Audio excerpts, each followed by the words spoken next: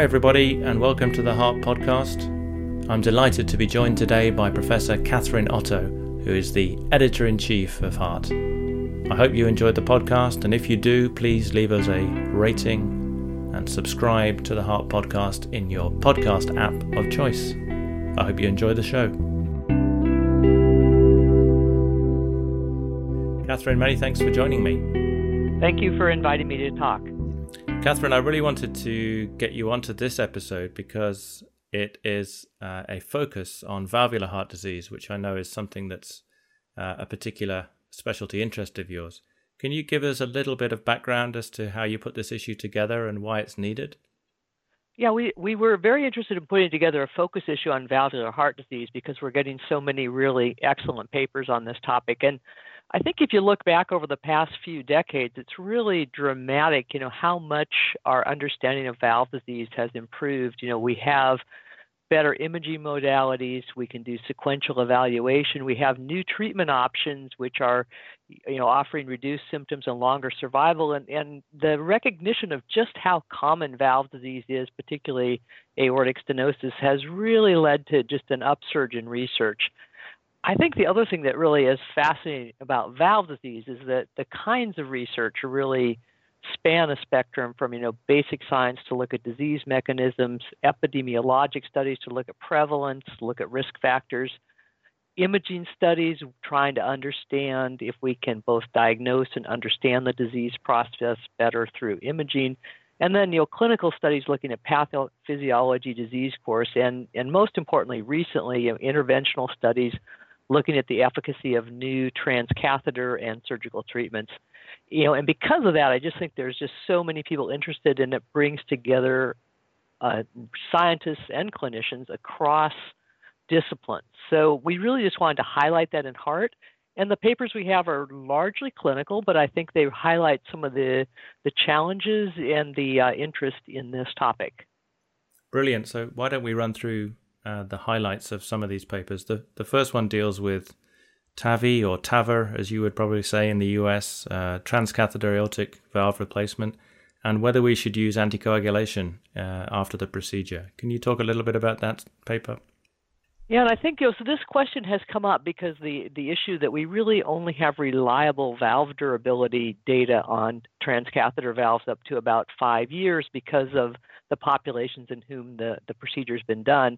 And there's been some concerns about, are these valves going to be durable long-term or not? We all, of course, hope they will be, but the concerns people have, are, that the geometry of the valve design is a little different. There haven't been anti-calcification treatments in some of the early generation versions. The valve leaflets have to be crimped to fit into the catheter before deployment, and other considerations about the stress-strain relations on the leaflets. And then one possibility has been, that thrombosis, particularly early after implantation, might contribute to later valve degeneration and calcification. So a group of researchers, really a multi-center group, tried to look at that, and they started with over about 2,400 patients and did a propensity score matched analysis with 622 patients in each group to say, is there any difference with anticoagulation versus no anticoagulation after valve implantation? And they found, that those receiving anticoagulation, had no change in gradient over time and a lower incidence of hemodynamic deterioration. So there did seem to be a difference. The absolute difference was 0.6% versus 3.9%, with an increase in gradient over this 29-month follow-up in those on anticoagulation versus not. However, kind of paradoxically, there was really no difference in death or stroke over that short follow-up interval related to whether or not the gradient went up. So pretty interesting data, kind of provocative, and I think really don't have a final conclusion as to whether we need to use anticoagulation in these patients or not. And do you know what the anticoagulation used in the trial was? Yeah, most of them it was vitamin K, right, because of the, warfarin or Coumadin because of the time course of the study. Yeah. And, that's the other issue is if we could use the newer oral anticoagulants, would that make it more attractive And most of these patients are elderly. They have, their mean age is 81, so there's a risk of falling. The difficulties in taking warfarin correctly are a challenge. So I think there's a lot of issues to address there.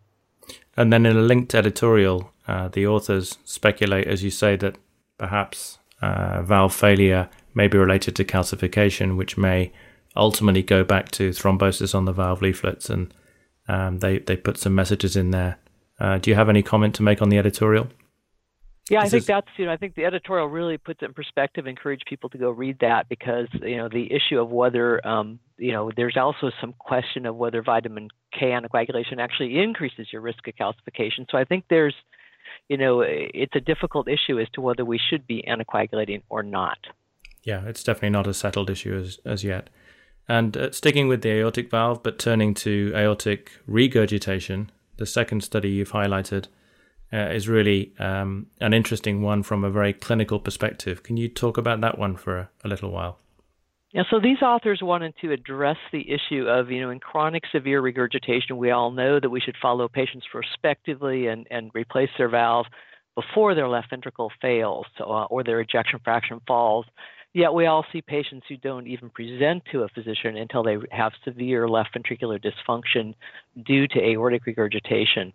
And the question of what to do in those patients who are now high surgical risk and will they get better has been a bit controversial. So again, they had to, illustrating the challenges in valve research, they started with a very large echocardiography database, like 150,000 echoes, to find people with aortic regurgitation, and then to find people with aortic regurgitation who had an LV ejection fraction less than 35%.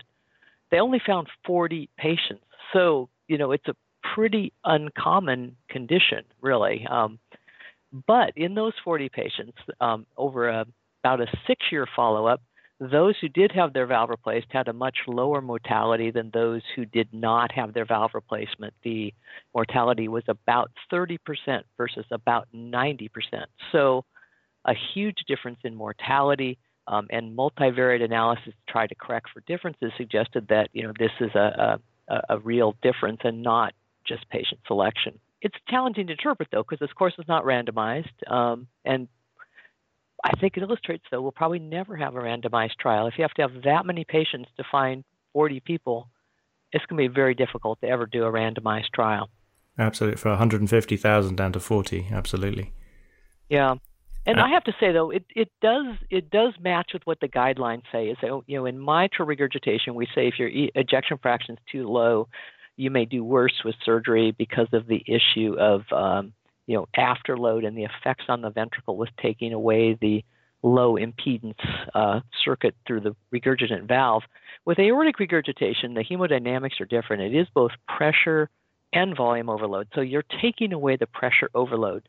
So the guidelines don't give a lower limit of ejection fraction for operating in aortic regurgitation. So this does support what the guidelines already say, is that with aortic regurgitation, it's sort of never too late to at least consider valve replacement, because many of these patients will have an improvement. And let's move on to the mitral valve now. This is a paper which is comparing mitral valve repair versus mitral valve replacement. And it's a really elegant study. I find this one particularly difficult to manage in my own practice, to whether to suggest repair or replacement when sending somebody on to the surgeons. And generally, I guess the surgeons make their own decision. But do you want to talk about this paper a little bit? Right. Well, so in the Western world, in Europe and North America, most patients going for surgery for mitral regurgitation have mitral valve prolapse or myxomatous disease or Barlow's disease, whatever term is used at your institution. And those patients, I think it's pretty clear that valve repair is preferable. And so the guidelines actually say if you have a repairable valve, you should go to a center that does repairs at a high success rate, and your outcomes will be better. And I certainly have many patients who've had a repair decades ago and do well, forever after with little degeneration. So the mitral valve prolapse patients, I think there's no question. But worldwide, the most common cause of mitral regurgitation is rheumatic heart disease, and we have very little data on those patients. So this study is really wonderful because they have, Kim and colleagues had over 1,700 patients with rheumatic valve disease. Most of them were women, so we're about 70% women. They're much younger than patients with aortic valve disease. They're only about 52 years old on average. And again, they did a propensity score matched analysis and looked at outcomes with repair versus replacement, although, as is usual for studies of valve disease, is not randomized. So they tried to propensity match instead. And they found that those who had a repair had fewer valve-related complications with a lower risk of hemorrhagic events, but they actually didn't have any difference in mortality or reoperation, which is very interesting. It is, isn't it? Because you might think that if it's a repair for rheumatic mitral valve disease, that there might be continuation of the underlying disease process in the repaired valve, but they didn't find that. Yeah, well, they didn't find that, although I think, Dr. Antunes in an editorial comments that that's the real challenge in rheumatic disease is that first of all, the repair is more difficult because you have a distorted valve that's fibrotic and often calcified. They often have a component of both stenosis and regurgitation. And there's a lot of variability. I mean, not all rheumatic populations around the world are different. Some patients, in some areas of the world, it's a very easily repaired valve with mostly stenosis where it's easy to do commissurotomy, either closed or open, and get excellent results. In other areas, when women are about in their 50s, you often have a pretty deformed valve. And as you said, the concern is that patients will have an ongoing dysfunction, that progressive disease after the repair. And I think that a point he makes is that, it really is going to depend upon, the surgeon dealing with the pathology having experience. So, places that don't normally do rheumatic valves are probably not going to have as good outcomes as places that do a lot of rheumatic valves and gain experience. So I think that colors it, but we have a long ways to go on really optimizing the treatment of these patients with rheumatic disease. And there is a very good point also made in the same issue about the use of specialist heart valve centers. Is that something that exists in the States widely? Yeah, I think, it's in guidelines, in both European and American guidelines, to have heart valve centers and heart valve teams. That is, I think, in a way, it's just an extension of what we've always done. As somebody who sees patients with valve disease, I always had worked closely with my surgeons, in decision making with, I'm sending patients to them when I think they need surgery, and they're sending patients to me when they think its patient is complex or they're not sure that surgery is indicated when the patient's been referred by someone outside. We've added to that the interventional cardiologist, and we've kind of formalized it with the imaging specialist as well. And then, of course, there are all the staff who help us organize the care of the patient and manage and follow them. So it really has become a team at most centers that do valve procedures, both transcatheter and surgical. And I do think patients get the best care going to a center that has a lot of experience because we see a lot of patients with these relatively rare conditions and therefore tend to have better outcomes. So patients know that. They find it themselves. They search out the valve centers, and I think that's a trend both across the United States for sure.